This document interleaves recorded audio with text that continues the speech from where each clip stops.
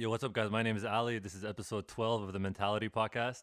I am with a artist. Some people call him a musician, but above all, he's my friend, Abubakar Thoye. What's up, bro? What's up, broski? I never thought I'd be doing this with you this soon because of the whole COVID situation. I told myself after that would pass, Yeah, I'd man. be able to get you on this, but I'm so glad that you agreed. Well, I'm Thank happy you to so be here, much. man. Like, I've been watching you do this stuff, Have you actually, like, from afar? Yeah, for sure. Like, Keep an eye on it? no, I see you, I see your, when people post on Instagram, not Instagram, Facebook story, post, whatever, like, I keep seeing the Ali podcast. I Like, appreciate it. It pops Appreciate up it. once in a while. Well, thank you for coming on. I have a bunch of questions, and I know some people are curious about who you are and what you do. Yeah. So, first off, what do you do? Well, I guess Or what are you working on? I would say that I'm just a creative in the sense that, like, I make music, obviously. Like, I'm part of Ottawa alternative hip-hop group called Training Season. Training season. Yeah, and Okay. I have two members within that group, GP and Queen, and, like, we've done Blues Fest and, Yep. Mm, That's awesome. Canadian Music Week. We've met, like, No Jumper. We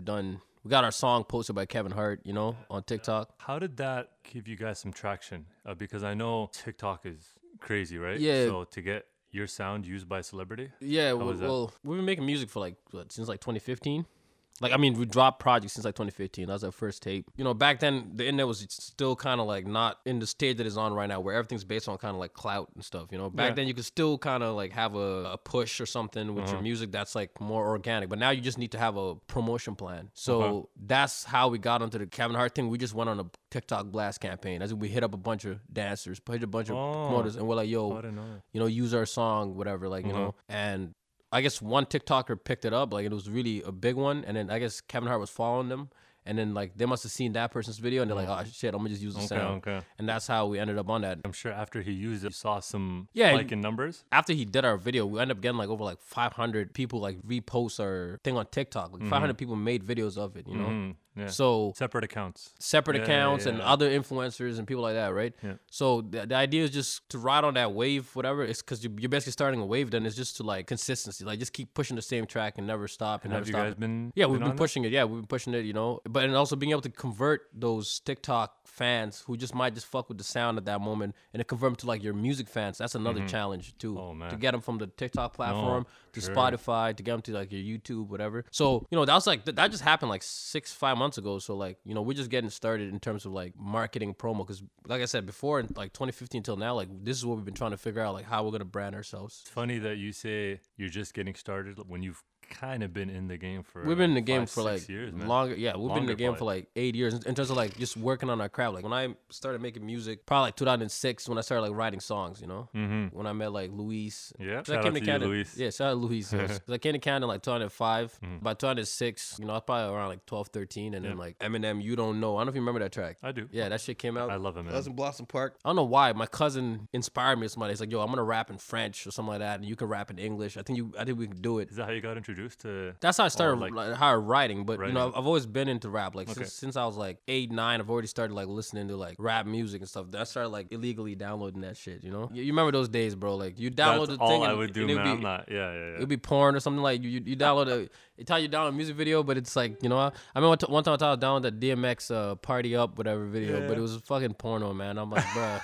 But yeah, like, so that's how I started writing music. Obviously, like, writing songs. Me and my cousin, we just write songs for fun, like, and I would copy, like, Eminem's flow and stuff like that. But I didn't have no structure, nothing. I just copy. Yeah. But then as I, start paying more and more attention to, like, writing schemes, I listened to Mos Def, Wu-Tang Clan, all those people. Then, like, I'm like, bro, there's such an art to this. And I was always, like, kind of a nerd, I was always, like, reading books and encyclopedias and shit like that. Like, I end up realizing, I could use some of my vocabulary or whatever that I have, like, that I could just use that Which into is rhyme. very intricate. Yeah, appreciate Might it. I add. Yeah, so then, like, that's how I started, like, writing rhymes and everything. But at what point do you try to branch off from just copying to, like, being your own and adding a sort of Yeah, and style and to that's your- the thing. Like, I feel like a lot of people, like, what makes an artist like a real somebody, like, a really good writer, is actually being able to, like, actually imitate people. Like, there's it's a saying that goes, like, good artists, like, borrow or something like that, but then it's like great artists, like, steal. I forget how it goes, but how the line goes. okay. But it's like Rakim was, like, the rap god, whatever. Yeah, but then yeah. look how many people, like, had his flow, like, like Nas, whatever. Nas as well. Like Tupac, like, everybody was inspired by him, right? I feel like it's cool to imitate, it's cool to copy, but then the point where you need to have your own sauce, kind of. Well, you have to, because if you don't, then otherwise people are just Exactly. Then it's just like you're a rip-off of you're a rip-off. So this what person. you gotta do is, it's cool to borrow stuff, it's cool to take stuff, but when I say steal, I don't mean like actually like where you're stealing somebody's rhymes or you're stealing somebody's flow. What I mean is that you can take something from somebody and make it your own, and like flip it, like almost like, what's that word, man? Alchemy. Like, you know, you take that shit and then you flip it, and then you're not really stealing it, but in a sense you're borrowing it, but then you flip it into your own thing, and it's original too, you know. Okay. So everybody has something to get. Somebody like Andre 3000 was inspired by probably like Jimi Hendrix, something like that. You know what I'm saying? Like, we don't know, but the idea is that you can take something, but then you can flip it into your own version of it. First time I started writing my own like tracks where I felt like, man, like this is actually like something that's from me, not like something I'm copying. It was probably like after I discovered like the Jizza and What's her? the Jizza from Wu-Tang Clan, like the Genius. Yeah, like that's probably like 2009, 2008. I don't know, because you know what happens, right? I feel like when you learn to do something like rhyming rap or writing whatever, it's good to take the steps. Like even if you're doing podcasts, right? Let's look at an example. You're gonna look at your competition, right? You're gonna be like, okay, like this guy's doing this guy's doing that. Let me draw inspiration. Or let me copy it, because it makes sense why you would copy it, because whatever they're doing is working. Successful, So you're copying it, you know, it's like trial and error. You're doing it. So then you're like, man, I don't really sound like this guy, you know, or I don't really want to do the same it's not topic. authentic to me. Yeah, like I'm copying it in a way, but I don't feel that this is me. This is you, whatever. So It doesn't feel right. So then you way. start tweaking it, and that's how you fine tune to your own identity. As in, like, you know, I'm not saying everybody does that, but that's actually how I felt like it. I used to sound like 50 Cent. Like, if you heard me rap for the first time, because I love 50 Cent, I used to listen to this guy every single day of my life, you know? I don't know if you remember me back in the days, but that's all I ever listened to. So my flows were literally like, spit like it's tuberculosis, my rhymes just cynosis, what goes on in my mind, my hip hop is just hypnosis. And all my ad libs were like 50, you know, like they're all like, okay, like it was. even though the lyrics weren't, I was using more like complex words, but I had like the ad lib, the whole thing, you know. Yeah. Well, like a lot of people don't, in anything they do, they don't feel like they know where to start. Yeah. Or like they need a push to do something. And like a good point you brought up is like copying someone in a way. Yeah. Just to kind of see, oh, like this is successful. Or hey, like I want to do podcasting. Like, let me see who's the best at it. Yeah. Joe Rogan, these guys, right? So you watch. For me, straight up, I'll tell you, I'll take notes. I'm like, okay. So he has a guest on. He doesn't try to talk all the time. I draw inspiration from that. Exactly. Bro, you just listen to all the greats talk. Like Eminem, he's like amazing for this type of shit, because he always keeps it real. Like he used to listen to like Tretch from Naughty by Nature, and like if you listen to old Eminem, you'd be like dropping names that I'm sure people listening are like, wait, what's this? And then they go search it up. Yeah. And you can just hear when you listen to old Eminem. Even just listen to Eminem now, sometimes I'm like, man, like, you know, he kind of sounds like Tretch, and like, because that's like one of his inspirations, like, you know, he says it all the time. I feel like all rappers or artists in general, like especially writers, we listen to other writers, we listen to other artists, because we're like, yo, this person is doing something that maybe I can't do, but I'm like, yo, you might get inspired by them. You know what I'm saying? Like, why do you think, especially rappers, for some reason, they get so defensive or insulted when someone's like, hey, like I don't fuck with your music? And I feel like the whole idea of like diss tracks and whatnot, like, I don't see country stars getting into diss and beef. Yeah, but like it's very, I can explain maybe back that. in the 90s, I feel maybe it was more hostile. I don't know if it had anything to do with the Biggie Pac thing or whatnot, but why do you think with rappers? Again, going back to like how I was saying when I started writing, right? What really got me better at rap and writing to the next level, where I started developing my own style and everything, is competition. And like that's the core of hip hop, right? So what causes the hostility is the same reason why like Patrick Beverly is a pest to Stephen Curry, even though like they're actually boys. That's an NBA reference for anyone who doesn't know. Even though like they're actually boys, whatever, you know, on the court, it's like, damn, we're at each other's throats. That brings the best. Yeah, because it brings the best. So that's how I got really good at rap. And that's how even rap beefs before in the past, you know, were more about, yo, like, show me that you have the best. You have your fighting style technique. I have my own fighting style technique. Let's see who's the best. Yeah. That's how rap was about from the beginning. That's not what hip hop was about, but rap in the sense of MCing, when it kicked off, it was about like, yo, like I had the best MC, I had the best DJ, you know, my DJ is the best. And you know, you were trying to tell me that your DJ is the best. You tried to convince the crowd. So then that's how it became a competition. It was like a fight, it was like a challenge. The rap battle.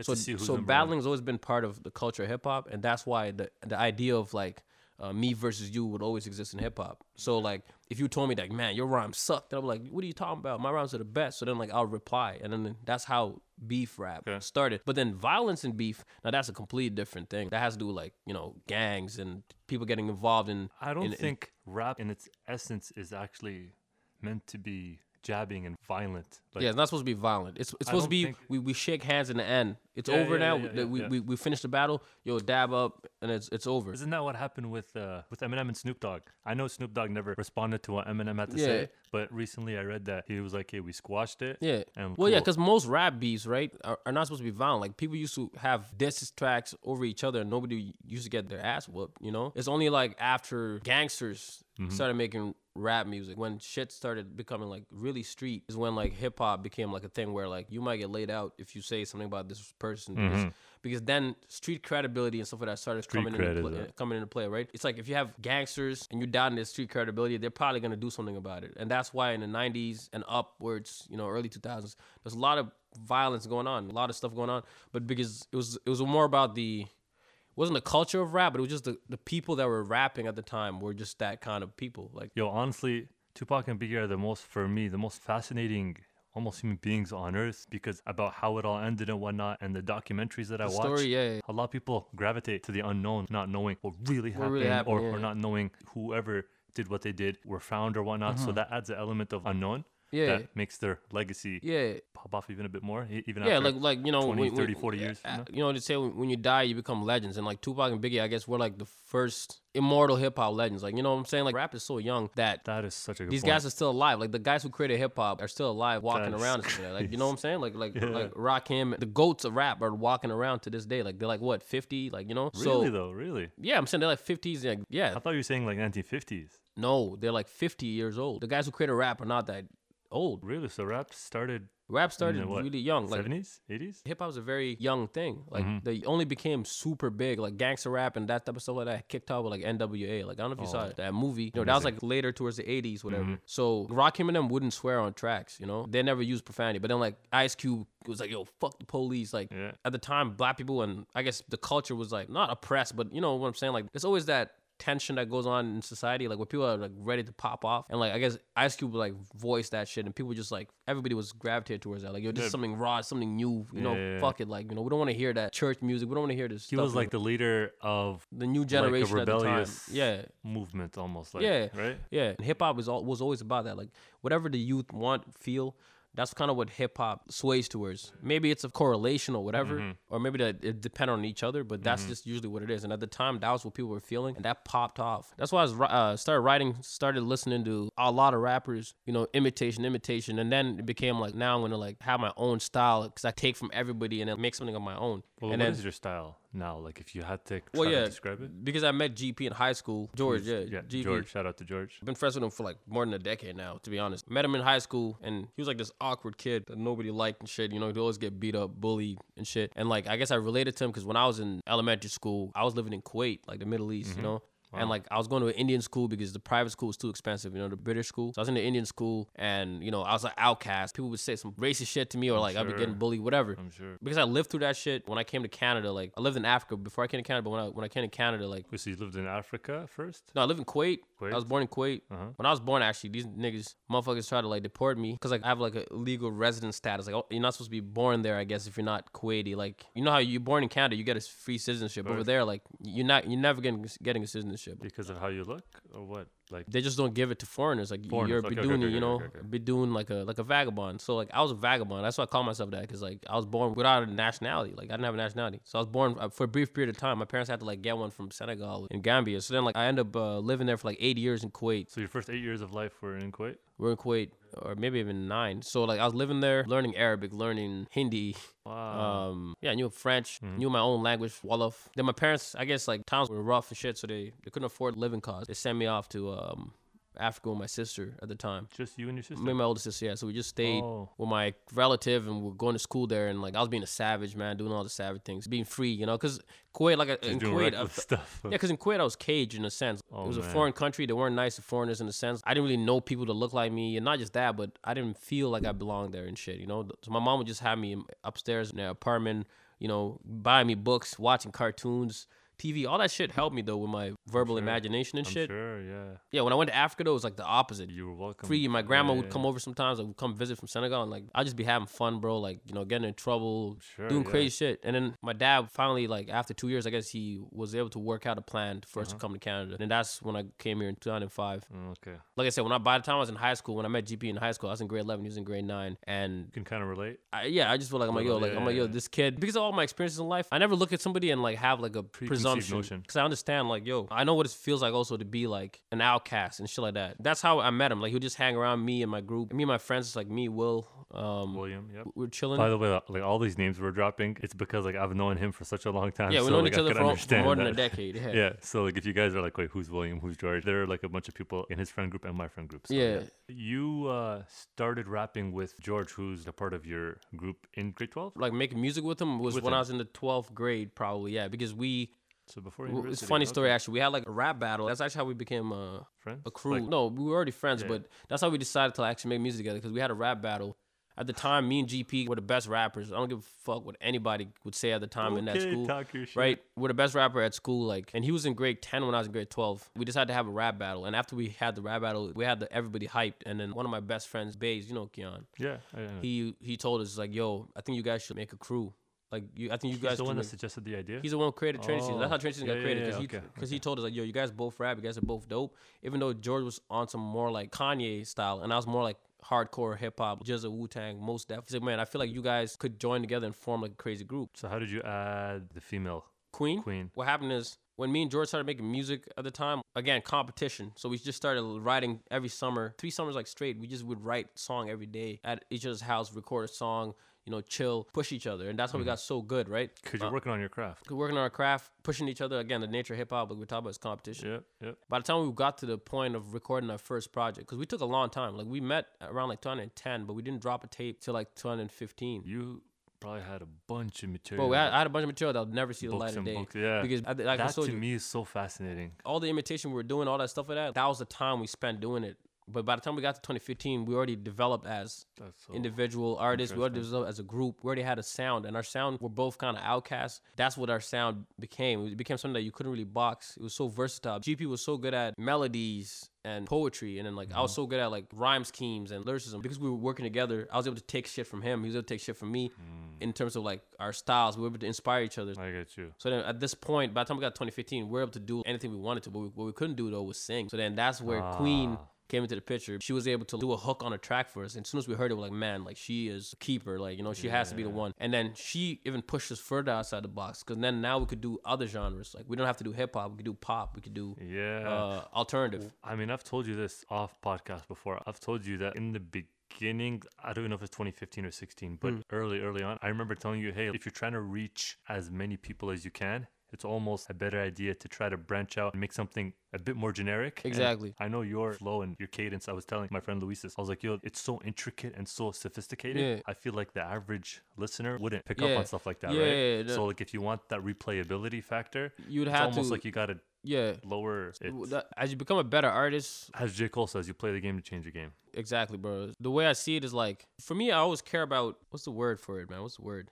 It's like being true to oneself. Like, as in, for instance, I don't want to I'll never release something just for the sake of like clout. So that's why there's also that in play. But also, you could if you wanted to. We could. Like, I'm sure you could. We could. That's the point I'm trying to get at. But we're in the music business, right? So the goal for me is to find a perfect balance where I can create something that can appeal to everybody, you know, that can appeal to the most amount of people possible while keeping the integrity, right? That's the dope part about our crew, that we're able to like find a sound where, like, I can only describe it as alternative, because no matter what I try, even if I try to make the most generic track possible, I'll still end up making Training Season sound. It doesn't matter. You've heard our tracks. Like, there's always this element that's unique about it. Like, it doesn't matter. I could try to copy anybody I want, but I'm still going to end up making something pure original. So you fall back on what comes out of you. I can't wait to see what the future has in store for you guys, because I know COVID probably has affected this whole process. Yeah, COVID has been a blessing and a curse. Studio time and all that. Have you been able to? Definitely a blessing and a curse. All the plans we had in terms of like doing shows and traveling, whatever, like it's all kind of stopped. But the blessing part about COVID was that all these A&Rs and all these people are stuck in their house and they're listening to music. So in a way, the Kevin Hart shit might have not even happened if COVID thing didn't happen, because he might have been busy doing something right. So there's definitely like a lot of things you could do out there, like in terms of getting people to listen. People are sitting inside, they're bored, they're gonna listen to music, so you can go on a different route. You know, there's never a time where you can ever be completely stagnant unless you can't move your arms, your legs. You're just disabled. Yeah. No, but even people like that, man, like, you'd be surprised how much like they get. No, I didn't mean it as like I literally disabled people. I meant like if you couldn't move at all, like you know, just I get you. Not even a handicap. Have you still been taking care of your physical health as well? Yeah, man. Like you a know, lot of people don't. I actually gained. Don't know, I went from like 130 to 150 over like. Yo, this man used to be a stick. Skinny, bro. Like if I was skinny and people were like, "Yo, you're skinny," people who knew him were like, "Yo, he is like." I was skinny, bro. I call myself like props to you though. What I used to call myself, man? The man with the anorexic flow, whatever. Like I forgot what I used.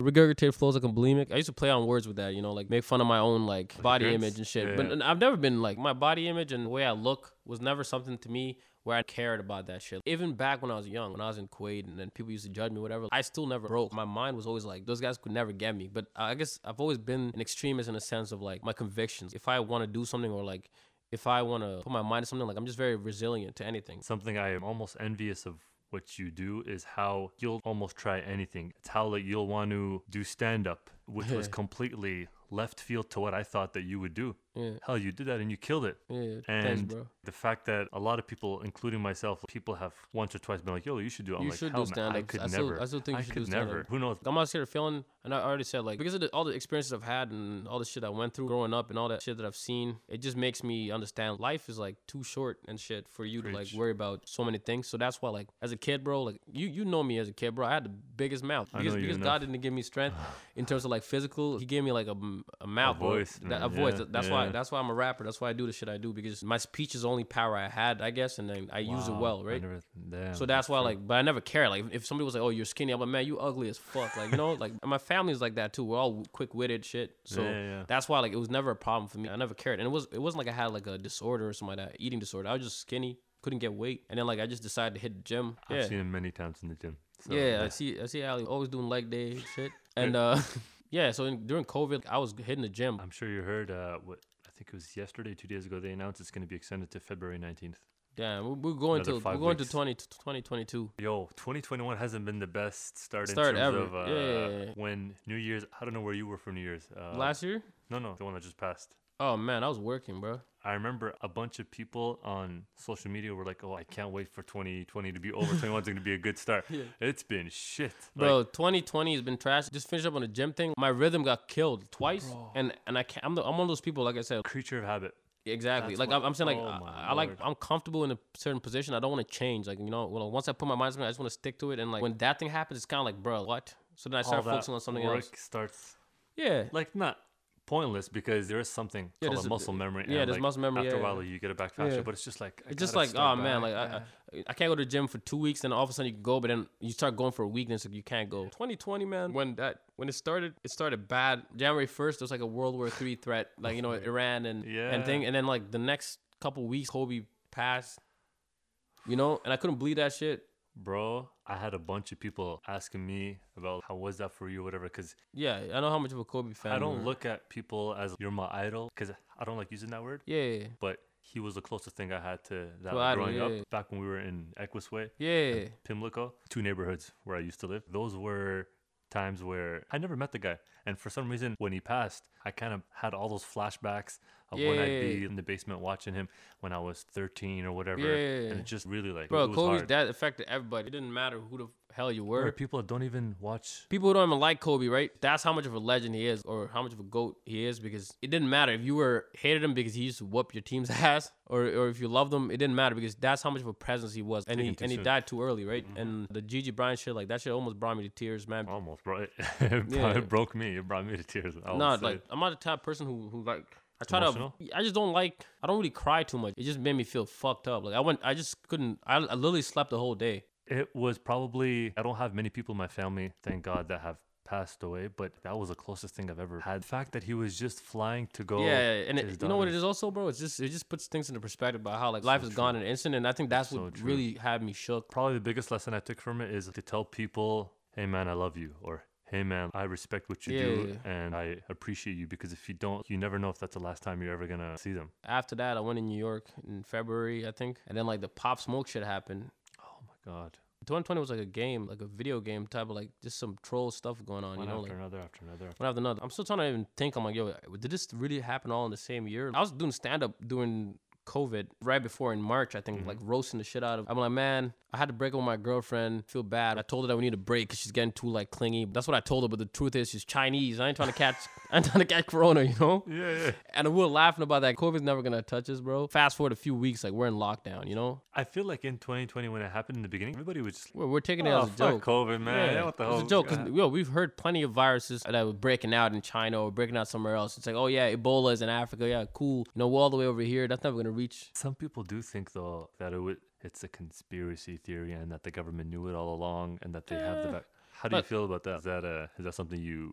Yeah, I've definitely thought about that. I mean, like, Really? bro, Okay. like, I don't trust a lot of world powers. You know what I'm saying? If we had a true system that's meant for the people, and I'm not even talking about communism or something like that. I'm talking about, like, even, like, laissez-faire capitalism, like, true capitalism. Like, if we ever had any of those actual systems where the power is actually onto the people and the government was just there to police people, not to manage and fucking decide who gets what money and how to allocate budgets and funds, then I'd be like, okay, I understand. But what we have is a system where politicians are basically Lying out of their ass. yeah, they're basically lying out their ass and like everything's driven by lobbyists. So people try to like sway opinions of people, try to control people to stay power for the longest amount of time. Nothing is really based on letting the individual citizen live free. It's really more about trying to control everything. It doesn't matter to me. Like the media, I've really read the quote where it says CNN is more like an entertainment thing than an actual facts-based thing. There's a quote that somebody said, it's like, we're just trying to get good ratings type of thing. So like, how are they going to cover this shit? Like, oh, let's cover something that's going to get the most views. Clicks. Let's say it in a way that's going to get the most. But how do you change something like that? Because you're highlighting a problem, but is there even a solution to? It might be too late for a I solution. don't know if there's ever going to be a day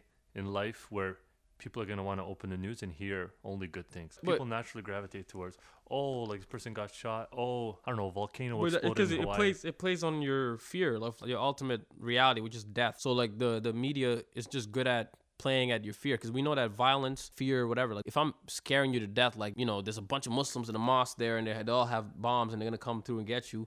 Like you're gonna be like, oh man, like whoa, like let me keep up with this news. It's psychological warfare, bro. Like so, I don't know if COVID's fake. It's probably real. I'm not saying it's fake at all because I work in the healthcare industry. So like I know it's real. I know people catch COVID. I get tested for it, so I know people can catch it. I just don't know the extent and how accurate all this stuff that's going on, and I don't actually also know the reality behind like where did it actually spread from and what's going on, like why is it spreading so much in America, why is it spreading so fast in certain places. It's just there's a lot of questions to be asked, like how fast was the vaccine, like how quickly they got the vaccine and shit, like but I do know that coronavirus has been a known thing since early in the decade. Like they've been doing research on coronaviruses, so maybe that's how they did it. But all I know is that naturally I'm always going to be suspicious because that's just how I am. I'm always going to be like, man, I don't know, bro. Like 9/11 was suspicious to me. I don't care if somebody gets offended by that shit. There's too many things to see, too many things that you can see and read about and to know about just to be like, man, that's kind of suspicious. I'm not saying that I'm confirming anything. I'm just saying lots of suspicious things exist. You know. So you're saying that you don't think it's a think conspiracy it's a hoax. theory or whatever, but you have questions. Yeah, I'm saying that. Just like but with everyone with every single thing that happens on a grand scale on Earth, like it doesn't matter what it is, bro. Every single thing is being manipulated by somebody, like different forces. America has their agenda, like Russia has their agenda, China has their agenda, and they're all just trying to gain some sort of control. I'm not saying that the stuff that's happening is not real, but there's a lot of manipulation and stuff going on. Whether it's ISIS to oil, it doesn't matter. But there's always an underlying thing there. There's always some covert operation. There's always somebody trying to get the most success out of that shit, most money, whatever it is. I heard this thing throughout my whole life, how Americans They pride believe- themselves on saying we're the best country in the world, but then Propaganda, after right? that, yeah, exactly. And then I saw a video saying how like for being the United States, you'd think that their education level is a Would be lot the higher than it highest, should yeah. be. But there's other or high like, countries in Europe that are way higher. are people purposely trying to tell themselves, hey, we're doing okay, there's nothing wrong, and they're just kind of turning the other way and not really paying Well, that's attention what to it the is. reality. For instance, going back to what we were talking about the media, like the media will show you one side of the story. They won't show you the other side. They'll show you the side that they want to see. When you look at the Black Lives Matter riots, whatever, gonna get on that, they yeah. had all them niggas up in there like being violent, looking violent, and doing all these things, right? And they had like the army, National Guard come down and like make sure these niggas don't tear up the thing. But then look at when the opposite, when the Trump Capitol rioters were going, everything was, oh, welcome, like come on in, do what you want to do. But the media will show it that way. They show cops fighting against black people and stuff like that. It shows that, yo, man, black people, that these guys need to be caged, that they're animals, you know, they're fighting cops. Do you think there are people higher up that almost control pull the control strings. people below them like puppets. Yeah, And man. are able to control. Not like puppets, but not even directly, but you can subliminally. You study psychology, my nigga. Yeah. So I have. the way I see it is this: psychologically, bro, you can get somebody to do anything in this Anything. world. It doesn't matter. I don't know where I read Scary. it, but somebody got like birds to like play like table tennis, something like that. It doesn't matter. You can get a human being to do anything, especially over a long period of time. We can condition somebody into anything. You can condition me since I was a kid by sending me messages subliminally through anything, Pushing. Yeah. pushing me anything. So then by the time I get to a certain point in time, like It's just subconscious. I've been indoctrinated. That's Yeah, my mind. yeah. And that's why when you look at the youth and you look at the kids nowadays and how they act boy, and what they that's think, this is stuff that society's been pushing towards them. I don't know from where or what the purpose was, but that's the reason why people's mentalities and people's attitudes, what people's beliefs are easily molded. The mind is so malleable that if you don't realize that you're getting bombarded with all this information, you won't be able to even process which one. Dave Chappelle was talking about it, like the age of spin. You won't be able to process which one you want to. It's what, important. The age of spin. That's a special he did, where he's talking about like we live in the age of spin where there's so much information that you can't process it at one time. At that point, it's like which one do you know is true? Which one do you know is fake? How do you know that I'm not also slipping in information that's fake but making it look like it's real? And look how many people are afraid of Muslims. They're like, oh my God. Look how many people clutch their purse when they see a black guy walk past them. Yeah. But it's like, bro, like, I'm the nicest fucking black guy in the world, But it's like, it's because of in the movies, you got black people doing criminal stuff. Bro, Hip hop, you got black people associated with violence and Yeah. crime. Society will just do that. It doesn't matter what it is. Everybody has their own stereotypes. Some of them are not bad stereotypes. Your stereotype can be a good stereotype. The point is that if you have a culture of stigmatizing people and making people categorize them and boxing them, then what you're going to have is what happens in America, where you got white America versus black America. Joe Biden was a segregationist, and he believed in keeping black people separate from white people and stuff like that. But now, fast forward 50 years later, however long it is, he's the face of freeing America from Trump, the monster or whatever. But really, all these motherfuckers are just monsters, man. All these guys don't give a fuck about anything but getting power and staying in power. Really, what they're doing, though, is using the narrative. Okay, so black people will vote for me if I appeal to their pain. That's the thing. Right? The fact that people have. That's the game we're playing here. It's not about social justice, where it's politics. It's just dirty. It's not about, until they create a system, like I said, that's for the actual people, like laissez-faire capitalism, free capitalism. Until we live in a true free system where the government is not really, was only there to police people, like to stop people from like killing each other with weapons, and government just controls weapons and just polices people whenever there's a dispute, then we'll always have a corrupted system. Well, I've heard that all the time when the government says, we're for the people, by the people, but it's a that's cap. just like filler words, It's cap, man. bro. They Why say is it that? But they do the same behaviors that they Behavior, because and it's not possible, because the government is not supposed to have an opinion, right? But the government is the most opinionated Technically, thing. no. It's not. Government is just supposed to be a body there to govern and make sure that the people's will is being respected. It's not supposed to have its own will. Do you know what I'm saying? It's just supposed to be there so that like, if the people want something, then they ensure that that's what's happening. Because then if we live in a society where anybody can just decide what's happening, then we'll have anarchy. Yeah. But in a sense, that's kind of what we have, as in like the government is just a bunch of people who get elected, and then collectively they make decisions, and like they can decide today that, oh shit, we need a policy for something, we need a policy for this. There's so many things that the government can do that they get away with. Because of the government? Because they're the government, and we've given them power. We're not realizing that, because we just depended on a system that's really not working, has never really been working. How many things really change for people when a new president becomes president? When Obama was about to be president, everybody was like, we're finally going to get the change we wanted. Yes, we can. We're going to change. Those same people, some of them were like, fuck Obama, man. Like, he didn't do shit for us. If someone is president or prime minister, to just change one law takes years and years. Yeah. So by the time the person has 4 years in the office, by the time he's done, he could even barely change one freaking law. And here's the thing. What if that law that he's trying to change is so outdated and it's fucking up people, right? The system. Is anything going to get done at that point? Yeah. Because you can cycle through 10 prime ministers and get a few And keep in laws mind changed. that while he's doing that, right, think about other people, foreigners, right, deciding what's going on in your country, because maybe it helps them with their business. And that's why I don't think politics is just an answer to shit. The world problems that we have, like world hunger and poverty and stuff like that, we're gonna be solving it by one day having a president who's gonna be like, oh man, like we're gonna save the whole world. That shit's just naive and it won't ever happen. Because America's a world power, they're the ones that people look at for everything, right? If America whatever America decides, and like the US Bro, dollar, they control so much. yeah, they control everything. So that's why their politics is like entertainment for the rest of the world. Who's gonna be the next American president? You're like the most famous guy in the world type of thing. I don't know what the fuck the answer is. I'm just saying that it's not gonna come like that. Whenever in the past somebody's tried to make the the answer or had the answer or tried to push towards a certain type of way of life or ideal that was for humanity, they got killed. If you were fighting for human rights, like true equality, stuff like that, you got off. Like Malcolm X, Martin Luther King, like doesn't matter. Like, if you had an opinion, you're getting gunned down, because at the end of the day, the people who gunned them down are the people in power now. Those are the people who run the world now, because they got rid of the people who could have stopped them. Okay. And they did it at the perfect time. Before now, you will never be able to stop whatever's happening. We'll always be stuck in this loop because it's too late. Like the people who could have done something about it already got eliminated in a sense.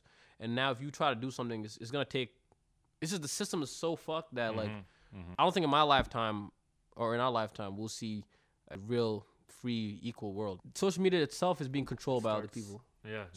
It starts with read your information, study your Be careful where shit. you get your sources from. Be careful where you get your sources, right? But get That's first, educated before you just start following opinions, because opinions, that's what we live in an opinion-based society. It doesn't matter if your opinion is wrong. You could say the most wrong shit, but if you have enough people say that I believe that opinion, then all of a sudden that becomes a fact. Well, that's how I think Donald Trump became president.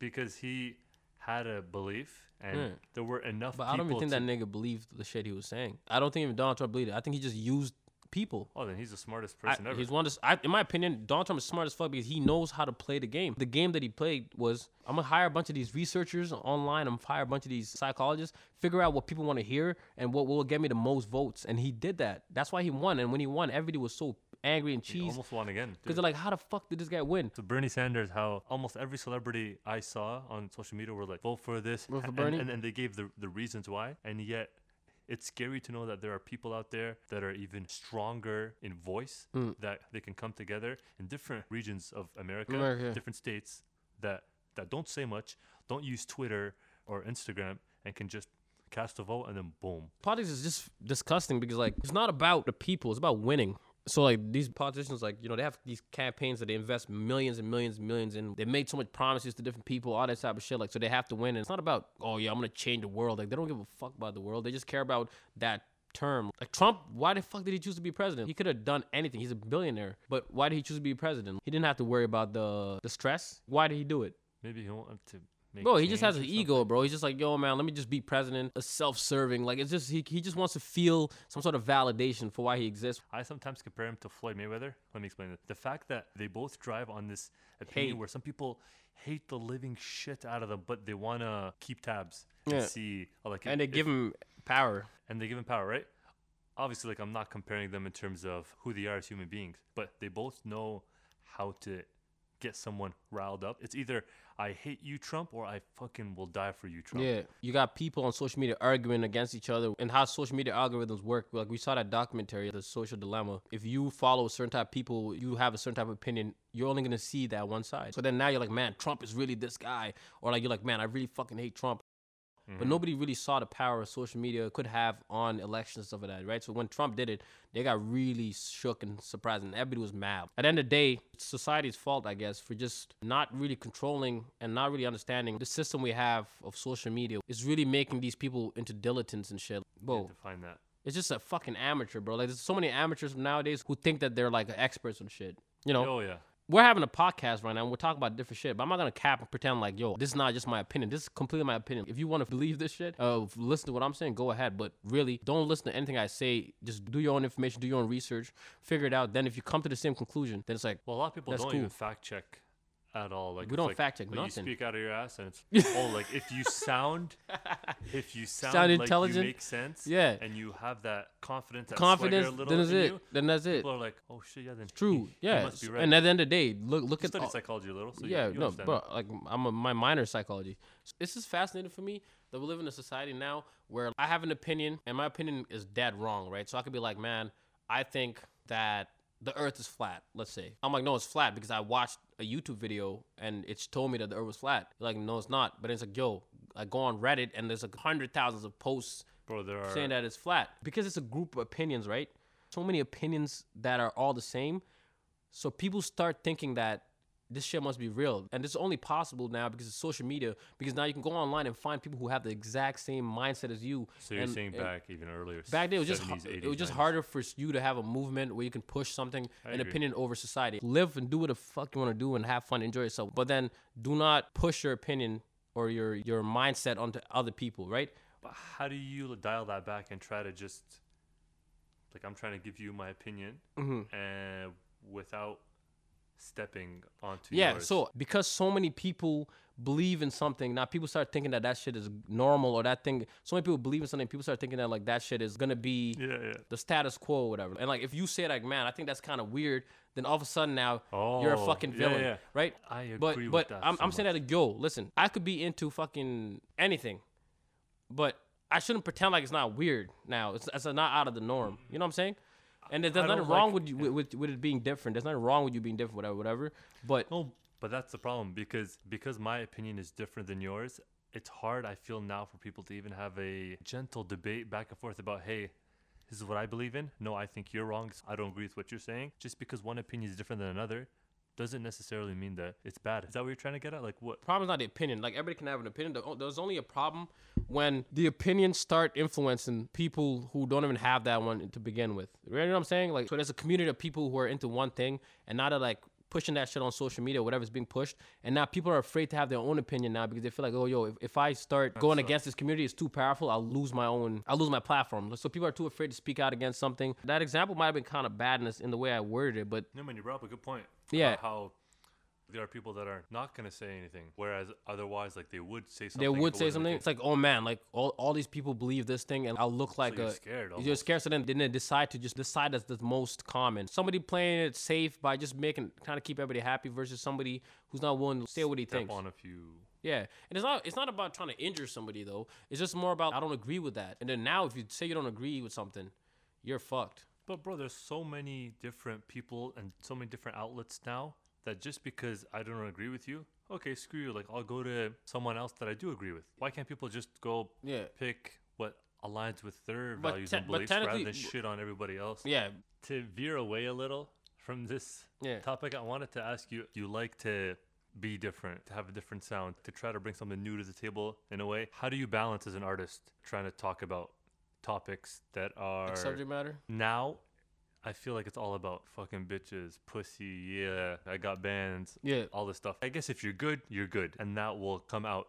I guess my question is, how do you as an artist try to balance speaking on stuff that's real shit or stuff that's just for the radio or pop or whatever, shit for clout? Because if you can get a song on the radio. The reason why I don't have this problem and I can answer it and it's like I can get out of the question is because we've created something called the Koga Universe, where like I have alternate characters, right? I have a character called Julio who just makes trap music, and he lives in this world where he works in a kitchen called Fuck It Food with GP, whose alternate is Tenchi. They cook sauces there, and the sauces are the songs and the tracks. Was the objective of this to kind of be able to speak The objective was to be able to just make different, because we made so many different styles. This was like the best way that we could do it and not box ourselves. When I saw the George Floyd thing, I'm like, man, I feel like making a track about that. So like I wrote a track, right? It's not released yet, but I did a track. I'm like, yo, I want to drop this. But let's say the next week, I'm like, man, I feel like dropping something wavy.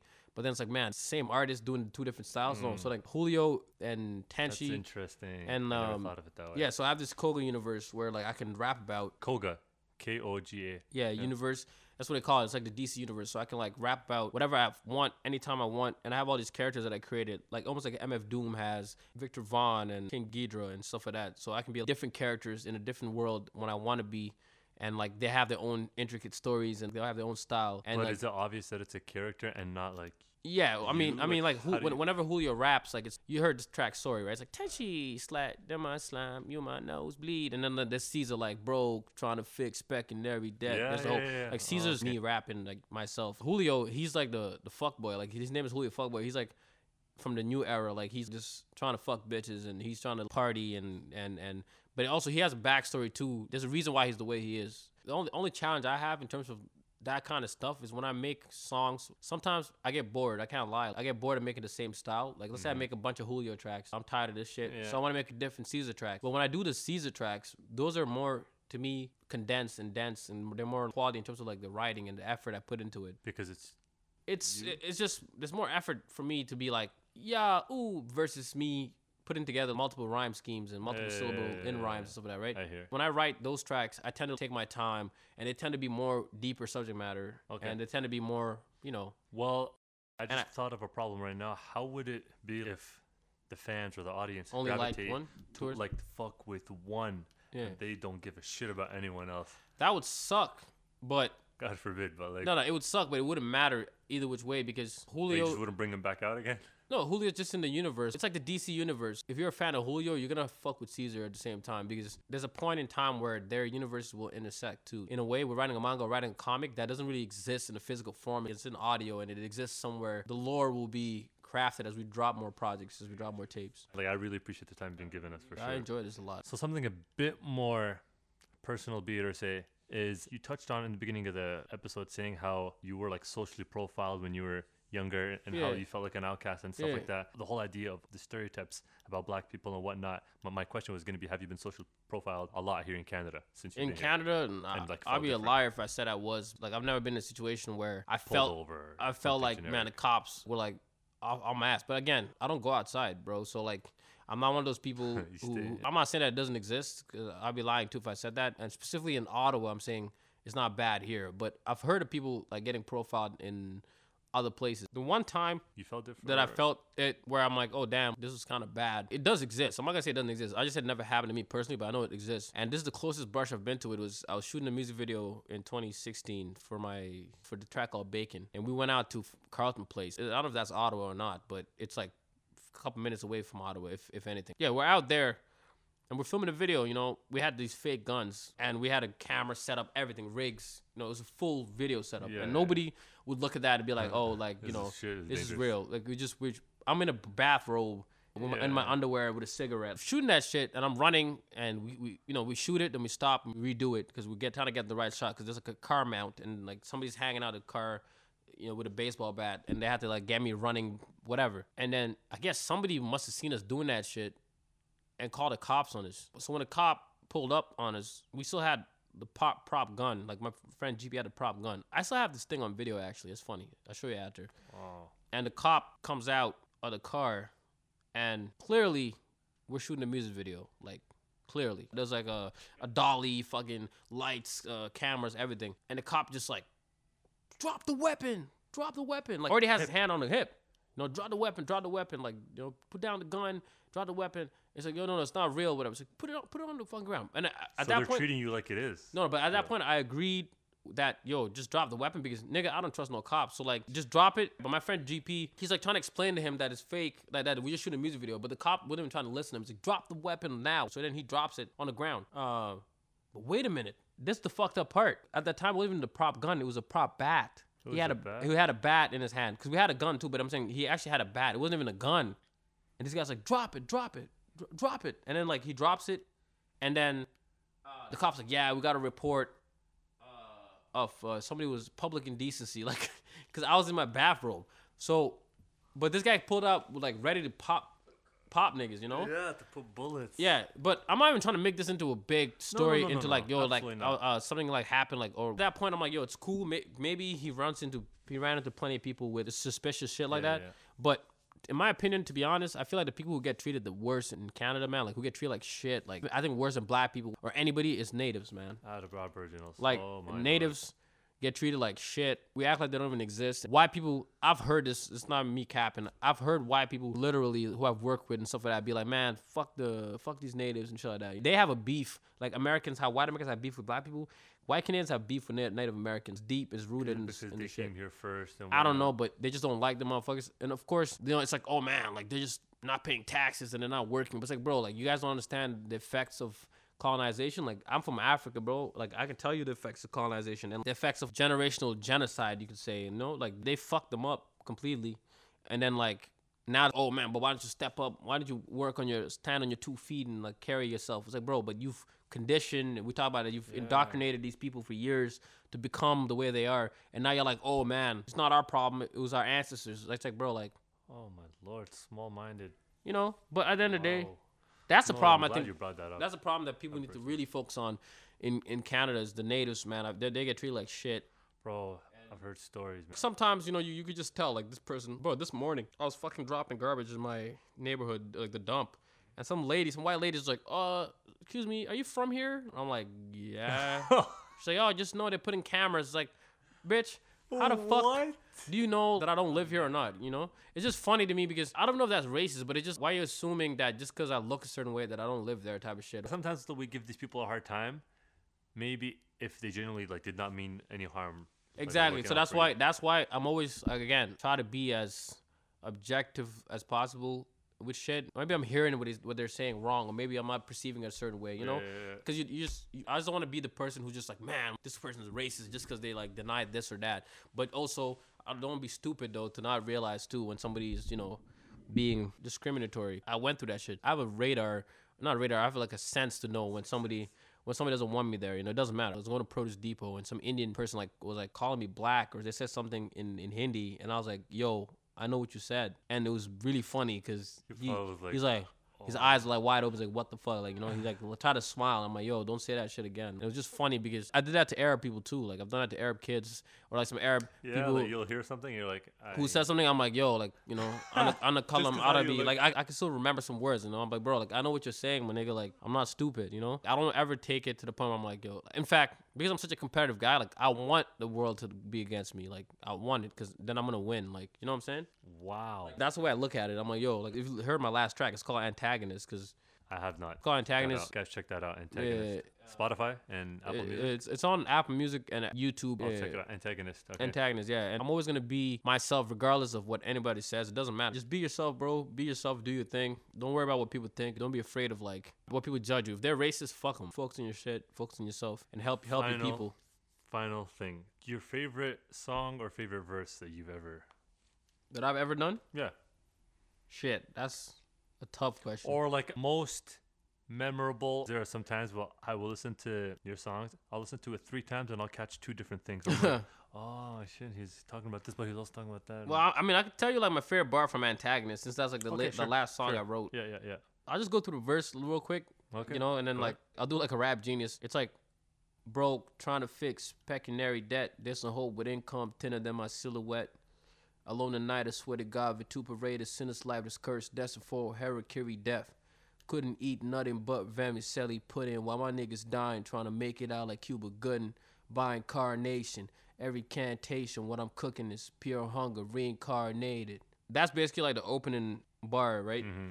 I mean, the opening verse. The reason why I fuck with it is just because the oxymoron of broke and fix. Mm-hmm. You know, like I'm broke, but I'm trying to fix monetary debt. I like that. You know, but there's no hope with income thinner than my silhouette. And it's like, Oh, I like that. alone at night, I swear to God, vituperate. Vituperation is like when you curse, swear. But it's like when I'm alone at night, I swear to God. Like almost like I'm, at the same time I'm praying, but it's like, but I'm cursing that I live a sinner's life, Yeah. right? But it's funny because it says, alone at night, I swear to God, vituperate, a sinner's life is cursed. Because I'm destined for harakiri death, which is like suicide. But I just like playing with words like that where, yeah, you could just have 2 different meanings in one bar, you know? And then it's like I couldn't eat nothing but vermicelli pudding because I still playing on the idea of being broke and coming from the bottom, whatever, right? While my niggas dying, trying to make it out of Cuba Gooding. If you watch Boys in the Hood, I have. Cuba Gooding was the Gooding, was the main star. So it's like while I'm struggling to make ends meet and eat a meal, my friends are also dying, struggling trying to make it out, like out of the hood, like you know, like Cuba Gooding.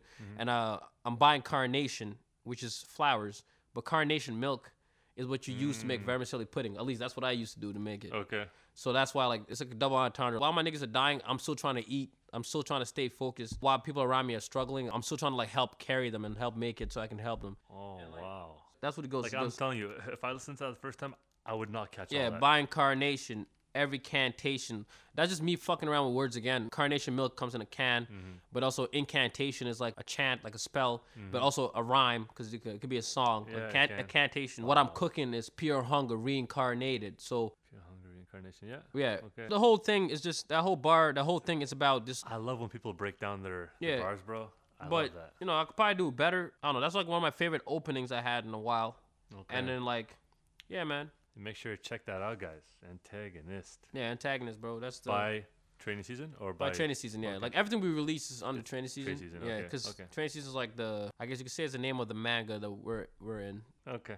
So the way I end every episode, so since it's called the Mentality Podcast, I tell people, what's your mentality right now in life? Bro, my mentality is get it by any means. Mentality should be antagonist, as in like be the villain. Rest in peace, MF Doom. He was the real villain. It's all good if people don't fuck with your shit. Just believe in yourself. Whatever you're doing, this podcast right here doesn't matter if everybody's saying it's not going anywhere. You just keep pushing and like by any means necessary. Figure out all your skills and try to make money from every one of them skills Try to and like monetize. and monetize everything. Okay.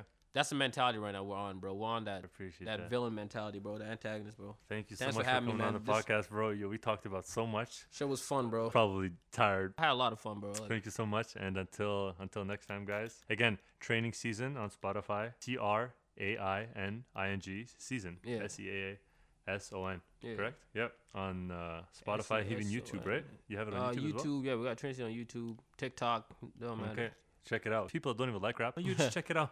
Maybe if it piques your interest, by all means. Yeah. If you don't F with it, you don't F with it. But yeah, I so appreciate that, thank you bro. so much, bro. And until next time, honestly, like I'd love to have you on down the road Yeah, again. let's do it again, bro. Thank you again, huh? Appreciate you, bro. Take care. Peace.